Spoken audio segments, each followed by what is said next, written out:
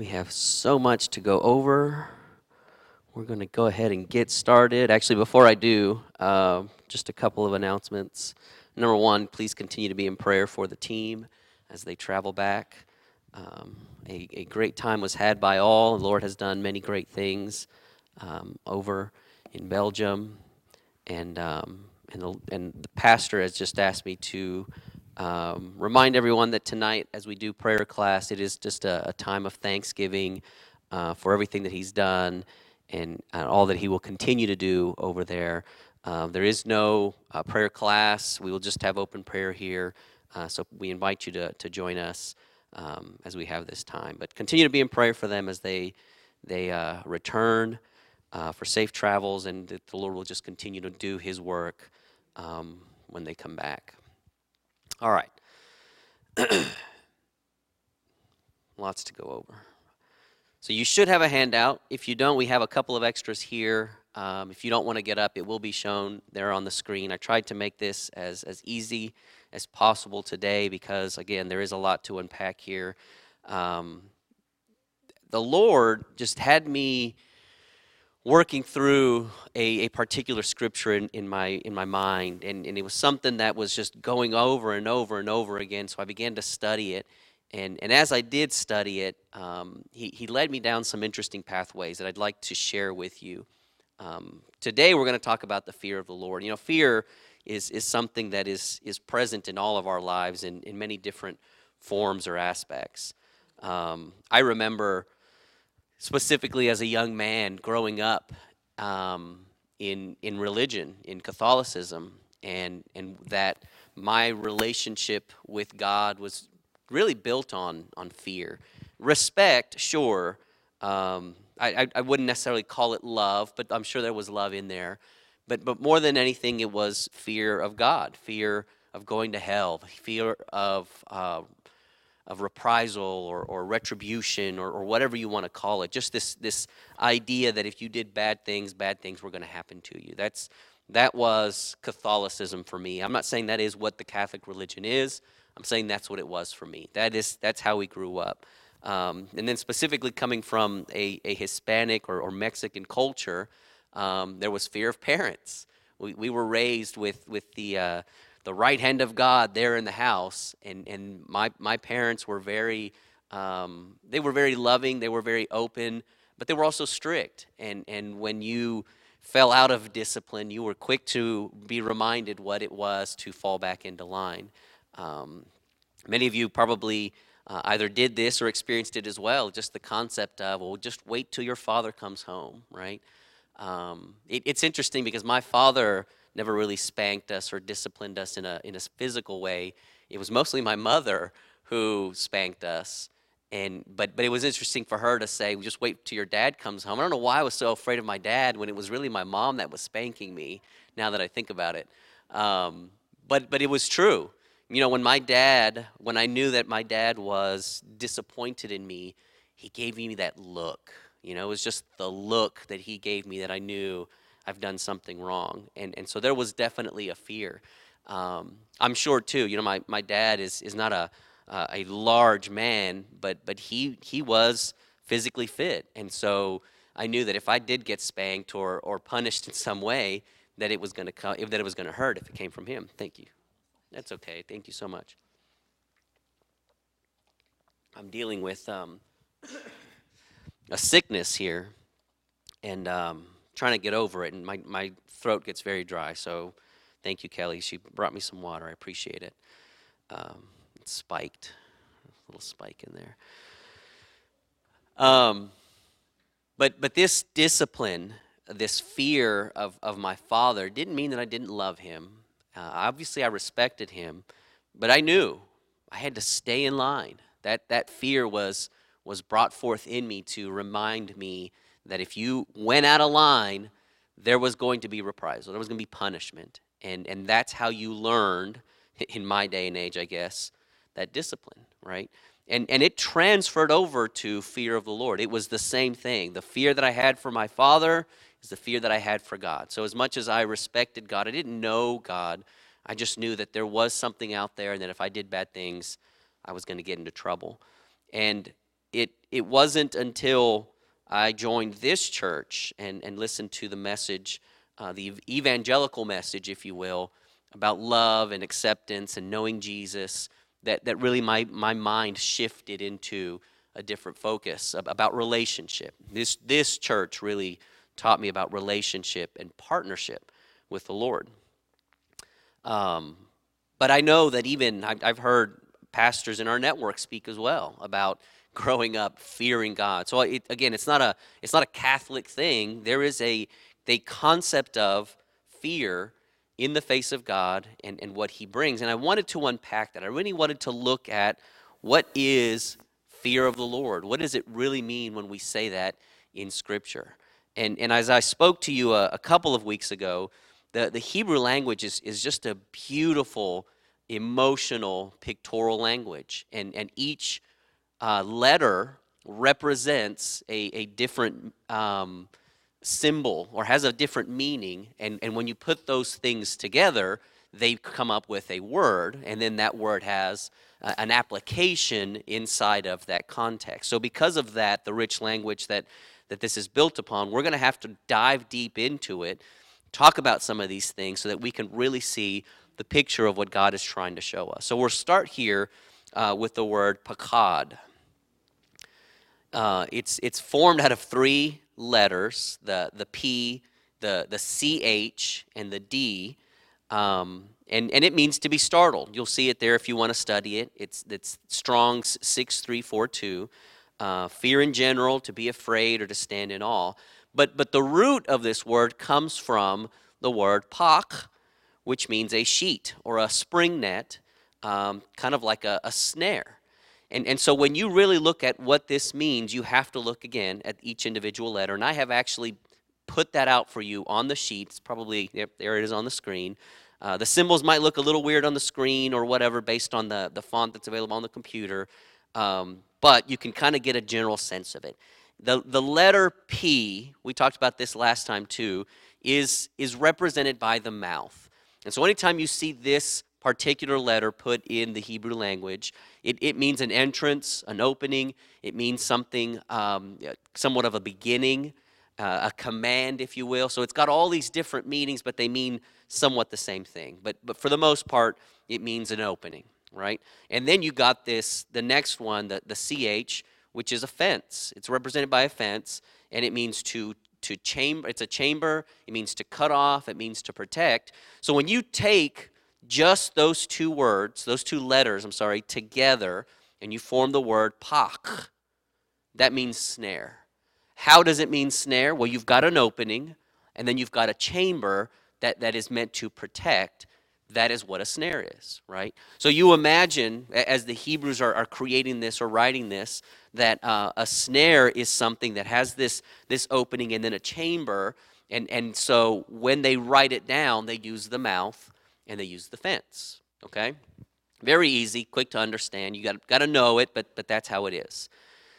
When you add the daleth to it, which is represented by a tent door, it means a path or of movement into or out of. So the root word for pakad, which is translated fear in English, but the root word for pakad is the word snare. When you think about what the Bible, what the language is trying to tell us through this, it's this. There is an opening, there is a chamber, there's this thing called a trap or a snare. It's the movement into it that causes a feeling. The path into the opening, into this chambered place, creates a feeling inside of you. That feeling is called fear. Fear of the unknown. Fear of what may happen to you. When you go through the process of being ensnared, right? When the trap has been sprung and you're stuck in there, you get a feeling of dread. You don't know what's going to happen. Animals, specifically, when you see them get trapped, you don't know if it's for the purpose of killing the animal. When we think of a rat trap, right? I'm trapping it because I'm going to kill it. There's other traps that are humane. They have bigger traps that are built to ensnare the animal but not to harm it. But at the same time, the animal doesn't know that. It knows that it's in an enclosed space, There was an opening. I moved into it, and now I'm stuck. And the feeling that comes out of that is the word that the Hebrew language is trying to exemplify here. The word fear, when used with this word, pakad, is talking about being in a place that you don't know what's going to happen. You have moved into an opening, and now you're in this place that has no other exits, and you're stuck. And you don't know if you're going to live. You don't know if you're going to die. You don't know if you're going to get hurt. You don't know if something's going to attack you or if something's going to help you. You are stuck in this place of fear, dread, and trembling. That is the word pakad. And when we read it in context, we can see this. So we'll start here with Exodus chapter 15, verse 15. Then the dukes of Edom shall be amazed. The mighty men of Moab, trembling, shall take hold upon them. All the inhabitants of Canaan shall melt away. Fear and pakad shall fall upon them. By the greatness of thine arm they shall be as still as a stone, till thy people pass over, O Lord, till the people pass over which thou hast purchased. This is written immediately after. This is the song of the Israelites that was written immediately after them passing over the Red Sea, or I guess you could call it passing under the Red Sea or through the Red Sea, right? The sea had been parted. Moses had put his staff into the waters parted, there was dry land. All the Israelites start walking through, and they see behind them what? The Egyptians roaring down, coming out to attack them.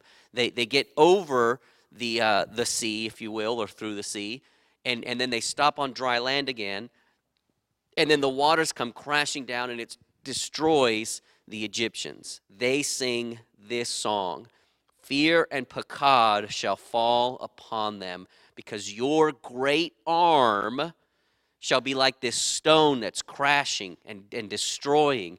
Until we pass over, O Lord, until we pass over. They're singing this song because you have purchased us, God. You are the one that's redeeming us. But this fear, this dread is what other people are going to see. And it's a theme that we see in many different places. We're going to look at those places.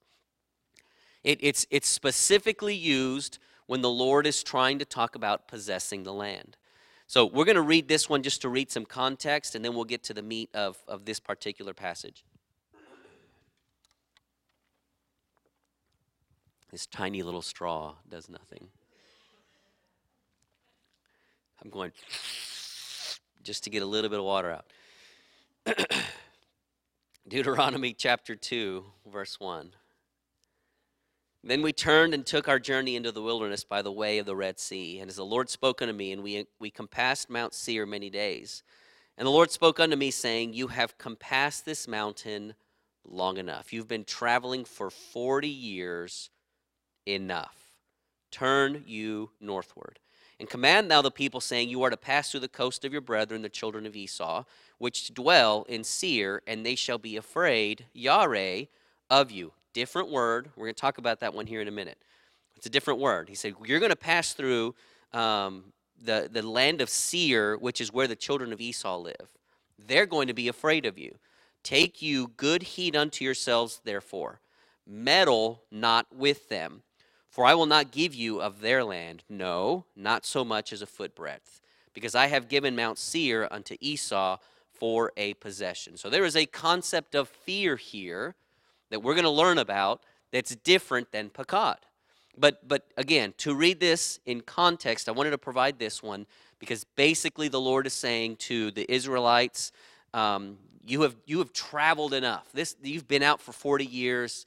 It's time. I need you now to move into the land that I wanted to give you, the land flowing with milk and honey, right? So he tells them, go. But when you go, be careful because you're going to pass through this land that belongs to Esau. This is not your land, okay? Can't have it. Don't touch it. In fact, when you go through there, you're going to buy stuff and you're going to pay for it. The Bible says a little bit later in verse 7 and 8, you're going to pay for it with money. You're not going to take their stuff. You're going to buy the stuff that you need. Even though you're cousins, even though you're friends, you're going to treat these people with respect because they fear you. But it's a different kind of fear. We're going to learn about that fear here in a minute. Deuteronomy chapter 2, verse 24. So they go along. He continues to tell them all this stuff, and we get to where we're trying to go, which is this. Rise up, take your journey, and pass over the river Arnon. Behold, I have given into your hand Sihon the Amorite, king of Heshbon, and his land. Begin to possess it and contend with him in battle. This day will I begin to put the dread, the pakad of thee, and the fear, the yirah, which we'll talk about here in a minute, of thee upon the nations that are under the whole heaven. Who shall hear report of you and shall tremble and be in anguish because of what you are going to do? So he tells the children of Israel that I'm giving you this land, that Sihon, it belongs to the king of Heshbon, an Amorite. You're going to possess the land, and from this day forward, I'm going to put that pakad on you.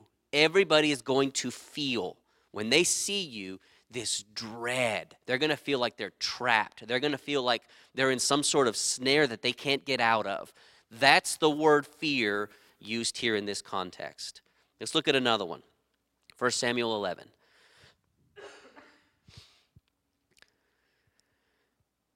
Then came the messengers to Gibeah of Saul. Let me stop there. Just a bit of context real quick. So Israel is now in a place, obviously way later, but Israel is now in a place where they're scattered abroad and there's different functions around everywhere, different tribes. And one particular tribe gets taken over by a bad hombre. A king comes over and he starts to really push back on them, and he goes to them and he says, look, we're going to beat you up. It's just going to happen.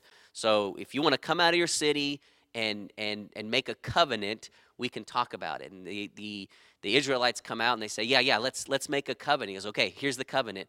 I'm going to poke out your right eye, and you guys are going to serve me. That's how this is going to work. And they're like, man, that's awful. I'm kind of fond of my right eye. And everybody's right eye, by the way, not just one guy. Everybody. I'm going to poke out all your right eyes. And they're like, okay, well, let's give us 7 days. This is weird, by the way, but it's the Bible. They say, give us 7 days to build an army, to call out our friends. And if that doesn't happen in 7 days, then yeah, okay, well, everybody will come out, we'll line up, you'll poke out our eye, and we'll serve you for the rest of our lives. And the king says, okay. He says, all right, go do that. So they send out messengers, and the messengers go to all the lands, and they say, hey, these people are in trouble in Jabesh. They're in trouble. They need some help. Can you send some people? And that's where we come in here. And then came messengers to Gibeah of Saul and told the tidings in the ears of the people. And all the people lifted up their voices and wept, this is so sad. And behold, Saul came out after the herd out of the field, and Saul said, why are the people crying? What ails the people that they weep? And they told him the tidings of the men of Jabesh. And the Spirit of God came upon Saul. He was so angry in this righteousness when he heard these tidings, and his anger was kindled greatly. And he took a yoke of oxen and hewed them in pieces and sent them throughout all the coasts of Israel by the hands of messengers, saying, whosoever comes not forth after Saul and after Samuel, so shall it be done unto his oxen. He was like the first mafia guy, if you really think about it. The first mafioso.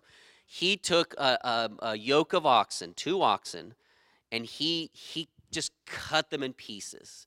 He massacred them, broke them in half, in quarters, in eighths. He just took pieces and he was ripping them off. And he mailed them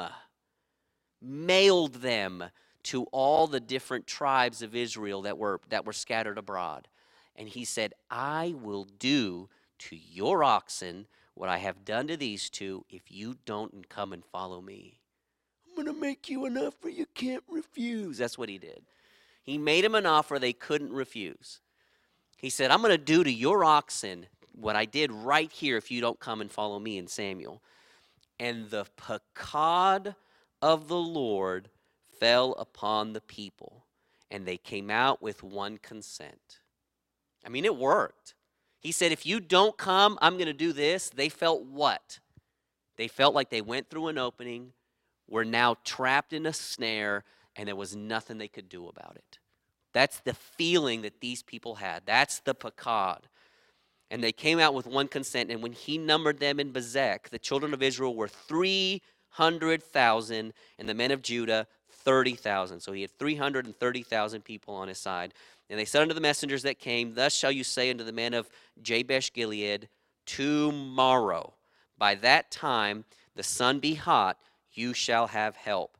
And the messengers came and showed it to the men of Jabesh, and they were glad. And guess what? You read a little bit further on, they win the battle. But Saul had this gall about him and the righteousness anger of the Lord. And he said, if you don't come, I'm going to do this. And pakad came upon them. That's what this word means. It's represented here too. We'll read these quickly. 2 Chronicles 20:29. And the fear of God, the pakad of God, was on all the kingdoms of those countries when they had heard that the Lord fought against the enemies of Israel. 2 Chronicles 17:10. And the pakad of the Lord fell upon all the kingdoms of the lands that were round about Judah, so that they made no war against Jehoshaphat. The pakad of the God, the fear of the Lord, the fear of God, the pakad was fear that you are in a place that you cannot get out of and you don't know what to do. Proverbs 9:10. The fear of the Lord is the beginning of wisdom, and the knowledge of the holy is understanding. So when we understand the word pakad and we just read it in English, we think, well, there it is. If I'm reverent, if I'm afraid of God and worried about his reprisal and the retribution that's going to come, if I'm in this snare and recognize that there's nothing I can do like a caged animal, that's when wisdom comes. That's the beginning of wisdom. And the knowledge of the holy is understanding. Except it's a different word. It's not pakad. This is the word yerat. And it comes from the root yerach, which means something else. We're going to unpack this one just like we did pakad. Before we get too far into it, well, let's go a little bit into it, and then we'll go a little bit further down. So it comes from 4 symbols in the Hebrew language: the yod, the resh, the aleph, and the chech.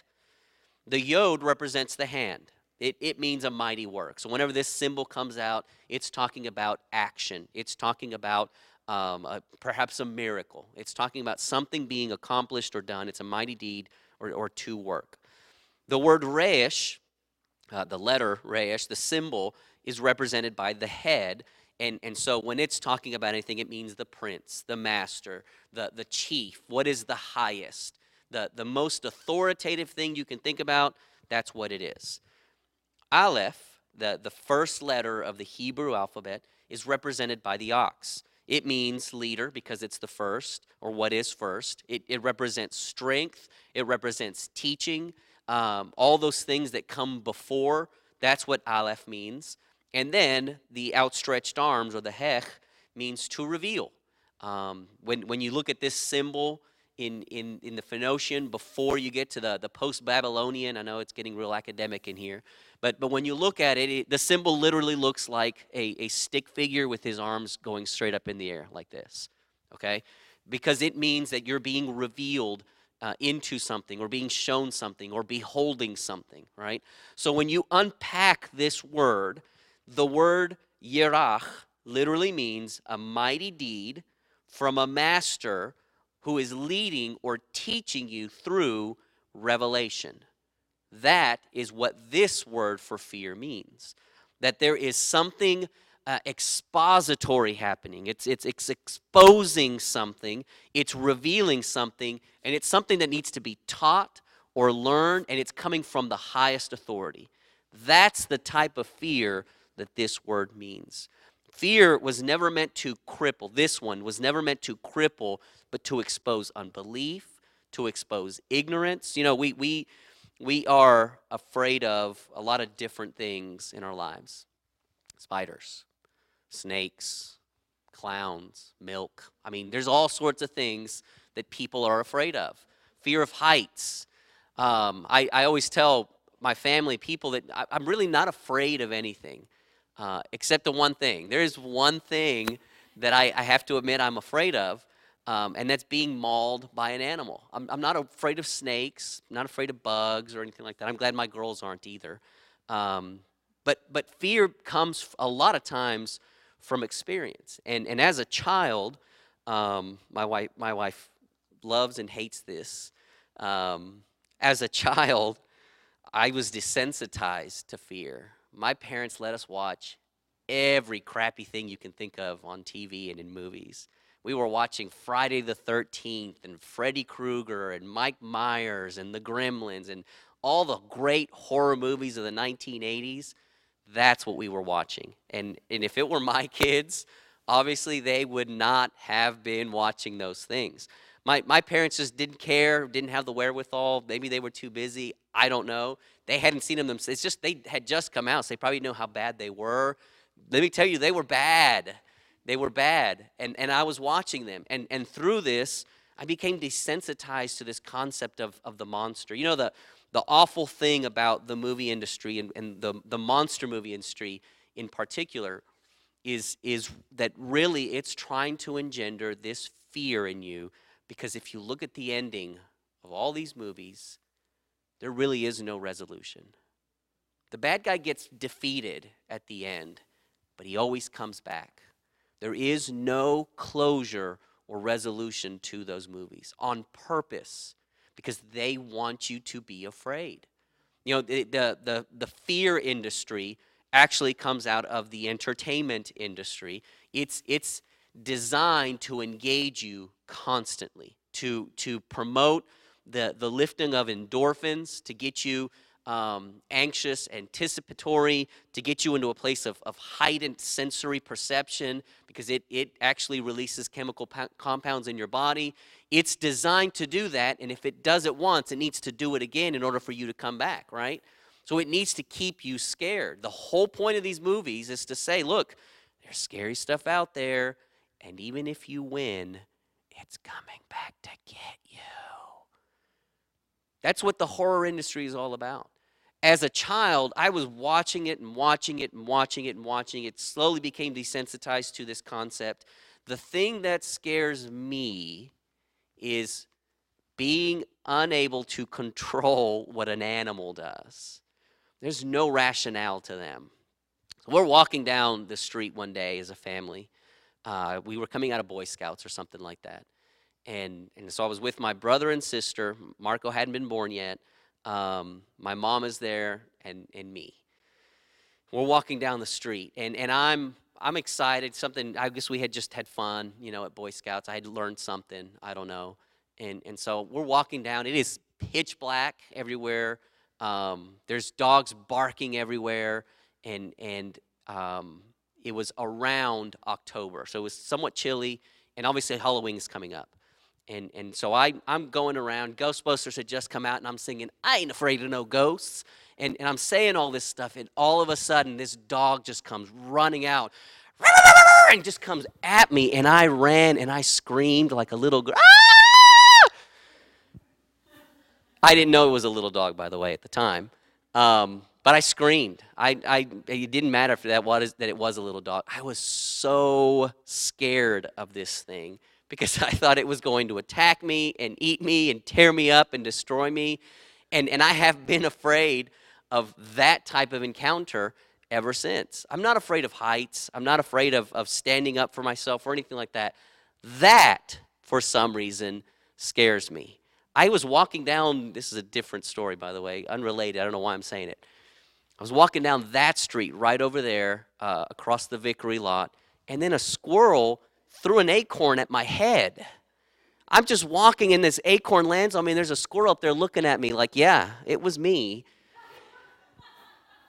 I'm telling you, animals are just a different kind of thing. But fear comes upon us, and it's actually okay, Because it keeps us alive. It keeps us alert. If we didn't have fear, then we would just go off and do stupid things, and we would hurt ourselves. You know, there are people that have a condition, I don't know what it's called, where they will bleed and keep bleeding, right? Hemophilia. Thank you. Where they will bleed and just keep bleeding. And there is another condition where some people don't feel pain. They feel literally no pain at all. When you combine those two, it is one of the most dangerous things to have in your life, because you could be hurt. And I was reading an article about a person who had this. They say they wake up every morning, and about every hour they check their body to see if there's any damage to it, because they don't know it otherwise. I mean, you think about it. My children are crying all the time because they're fearless, and so they're stubbing toes and hitting elbows, and all of a sudden you hear this. Someone's knocked their head on a table. I mean, it's just happening constantly at our house. But they'll run to us crying because they feel that pain, right? There's people who don't feel pain, and they have to check themselves. Hey, yep, still working. No cuts or bruises there. Fear builds that inside of us. We get to an age where we recognize, man, if I do that, I'm going to get hurt. And if I get hurt, I've got to deal with this and pay for that and insurance this. Fear is a good thing in our lives. The pakad was built for a purpose. The yirah was also built for a purpose, but it's a different type of fear. It is a mighty deed from the leader, the master, teaching us through revelation. It actually comes from a root word. Excuse me. Let's look at this root word. It's Exodus chapter 3. Now Moses kept the flock of Jethro, his father-in-law, the priest of Midian, and he led the flock to the backside of the desert and came to the mountain of God, to Horeb. And the angel of the Lord appeared unto him in a flame of fire out of the midst of a bush. And he looked, and behold, the bush burned with fire, but the bush was not consumed. And Moses said, I will now turn aside and see this great sight. The word see is the word ra'ach, which is the root word of yirach. The resh, the aleph, and the he. So those three symbols there at the back end of this chart are the word see this great sight. Why the bush was not burnt. When the Lord saw that he turned aside to see, God called unto him out of the midst of the bush and said, Moses, Moses, Moses, Moses. And he said, Here am I. And he said, Draw not nigh hither. Put off thy shoes from off your feet, for the place whereon you stand is holy ground. Moreover, he said, I am the Lord, I am the God of thy father, the God of Abraham, the God of Isaac, and the God of Jacob. And Moses hid his face, for he was yerach, to look upon God. So Moses saw and then was afraid. He saw ra'ah, and then he was yira'ah. What we understand from this context here is that the word afraid has revelation as part of it. When you see a mighty deed comes upon you for teaching, for understanding, for taking you to a new place. That is the purpose of this type of fear. When we talk about pakah, that fear brings dread. I'm in a snare, I'm in a trap, I can't do anything about it. This type of fear is, there's something coming that I need you to pay attention to. Pay attention, it's coming. That's what this fear means. Where pakad is this acknowledgement of what has happened or could happen, yirah is the revelation that this work is being done by the leader for the purpose of instruction. And a good example of that for me is Acts chapter 28. So obviously New Testament, these words won't show up in here, but I thought of this story because we were talking about snakes and spiders a second ago. Acts chapter 28, and when they were escaped, This is Paul shipwrecked on the island of Melita. And the barbarous people showed us no little kindness. They kindled a fire and received us, every one, because of the rain and because of the cold. And Paul goes out, and he gathers a bundle of sticks, and he lays them out in a fire. And because he had gathered these sticks, there was a snake in there, a viper, keeping itself warm, which he didn't know about. And it came out when they turned on the fire, right? They hit the switch, fire turns on like in the fireplace, and the snake says, whoa, whoa, whoa, getting way too hot in here. And he comes out, and he fastened on his hand in verse 4. And when the barbarians saw the venomous beast hang on his hand, they said among themselves, no doubt this man is a murderer, whom, though he has escaped the sea, yet vengeance suffers not to live. And he shook off the beast into the fire and felt no harm. Howbeit they looked when he should have swollen or fallen down dead suddenly. But after they had looked a great while and saw no harm come to him, they changed their minds and said he was a god. I imagine Paul here, gathering the bundle of wood, helping out, putting the wood in the pile, sitting down, using flint or a Zippo lighter to light the fire. And as he's sitting there warming himself, this viper comes out and it just latches onto him. It bites. It's scared. It has pakad in it. It was in a snare, and it needs to get out of it. So it has the fight or flight reflex. It comes out fighting, and it bites Paul. And Paul, bitten by this thing, shakes it off, and then does what? He sits down. He just waits. The Bible doesn't say that he was running around, I'm going to die. We watched Home Alone the other day with the girls. They love that movie. And so I don't imagine Paul doing the Macaulay Culkin as he's running around with this snake bite on his hand. He's just, man, that's unfortunate. And he goes and sits down. And these people are waiting for him. They're waiting for him to die. They're like, oh, man, he's going to get it. His hand's going to swell up. His face is going to puff up. He's going to fall on the floor choking. He's going to get paralyzed. He's going to start turning green or purple. He's going to start to bleed profusely from this thing. They don't know. They're just watching and waiting, thinking, man, something's got it out for that guy right there. Paul just sits there, unafraid. Why? Because he understood the Yerach. I'm going to show you something, Paul. I'm going to show you something. I want you to learn what it is to be my partner and my son. He didn't learn it here. Let's be very clear about that. That's not what I'm saying. When did he learn it? When did he learn it? Throughout all of Acts, he's learning this thing. When Jesus appears to him and he's blinded, and then he goes and he gets healed and the scales fall off. And he's performing miracle after miracle, and he's studying, and he's learning, and he's growing. He's running hard after God, running hard after him. And then he gets to this place where I don't even have to be worried. Look, oh man, I got bit. Oh well, either I'm going to die because you want me back home, or I'm going to live because you've got work for me to do. Either way, Lord, it's up to you. You do whatever it is that you want. I live under the yirah of the Lord, that type of fear of let's see what's going to happen. That is what Paul is experiencing here. It's interesting when you go into the Hebrew of Paul's transformation. The S, the sh sound that Paul removed from his name, Saul of Tarsus, actually means destroyer.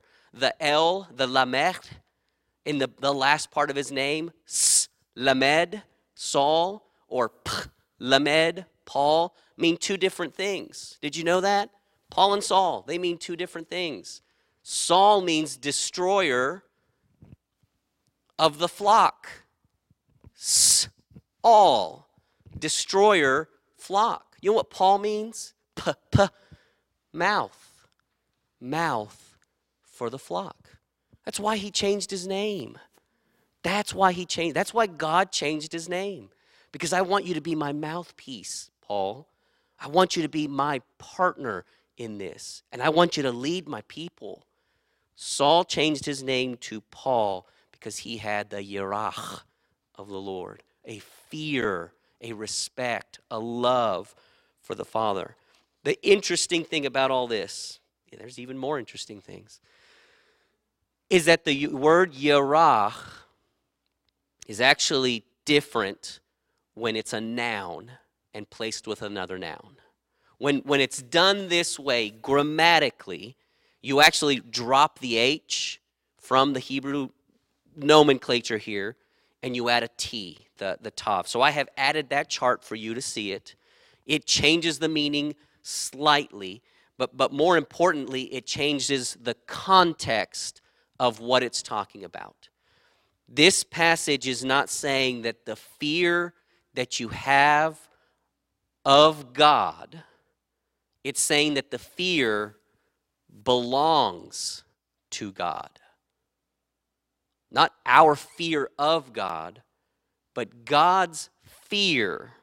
If we read it that way, God's fear is the beginning of wisdom, and the knowledge of the holy is understanding. Yod, Rayesh, Aleph, Tav. Tav is represented by the symbol of the cross, and it means ownership. It means covenant. It means the last. It's the last symbol of the Hebrew alphabet. This then retranslates that sentence that we read, a mighty deed from the master or leader teaching us through covenant partnership. That's what the yirat means. Read it in this context, Proverbs 8:13. The fear of the Lord, the yirat Yahweh, is to hate evil, pride and arrogancy, and the evil way, and the forward mouth do I hate. This is not about us fearing God so we will fear or hate evil. It is when you are in partnership with God, when you allow his yirat to come upon you, and there's a covenant between you and God, that fear hates evil, and you partner with it against pride, arrogancy, and the evil way. Proverbs 14, the fear of the Lord, the yirat Yahweh, is strong confidence, and his children shall have a place of refuge. Let's look at another one, Isaiah chapter 11. And there shall come forth a rod out of the stem of Jesse, and a branch shall grow out of his roots. You should all recognize this passage in talking about Jesus. And the Spirit of the Lord shall rest upon him, the Spirit of wisdom and understanding, Spirit of counsel and might, Spirit of knowledge and of the fear of the Lord, and shall make him of quick understanding in the fear of the Lord, the yirat Yahweh. And he shall not judge after the sight of his eyes, neither reprove after the hearing of his ears. What is this talking about? Jesus, again, in partnership, covenant partnership with God to perform mighty deeds that you are going to look upon and you're going to learn and you're going to incorporate into your life. Deuteronomy 10:12, and now Israel, what does the Lord God require of thee but to fear the Lord? Yireh Yahweh Elohim, thy God, to walk in all his ways, to love him, to serve the Lord your God with all your heart and with all your soul. What fear has taken over you? Which one are you walking in today? Are we succumbing to the pakah that this world tries to encroach upon us, to try to ensnare in us? Or are you walking in the yerech, the partnership, the covenant that God, the revelation that God wants to show you day in and day out? That's the type of fear and awe and respect that the Lord wants from you. Not this concept of you're going to do, if you do bad things, God's going to destroy you. But hey, let me show you the good things. Let me show you the way that I want you to be. Partner with me on that. That's the beginning of wisdom.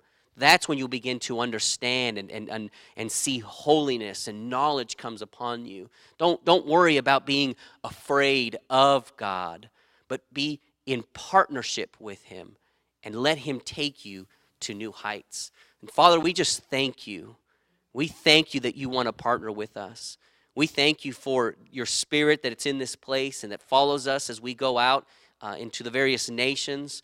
Lord, we pray that as more and more people begin to learn about partnership with you, that you will grow them in grace, that you will promote them to a new place, that you will bring them up, Father.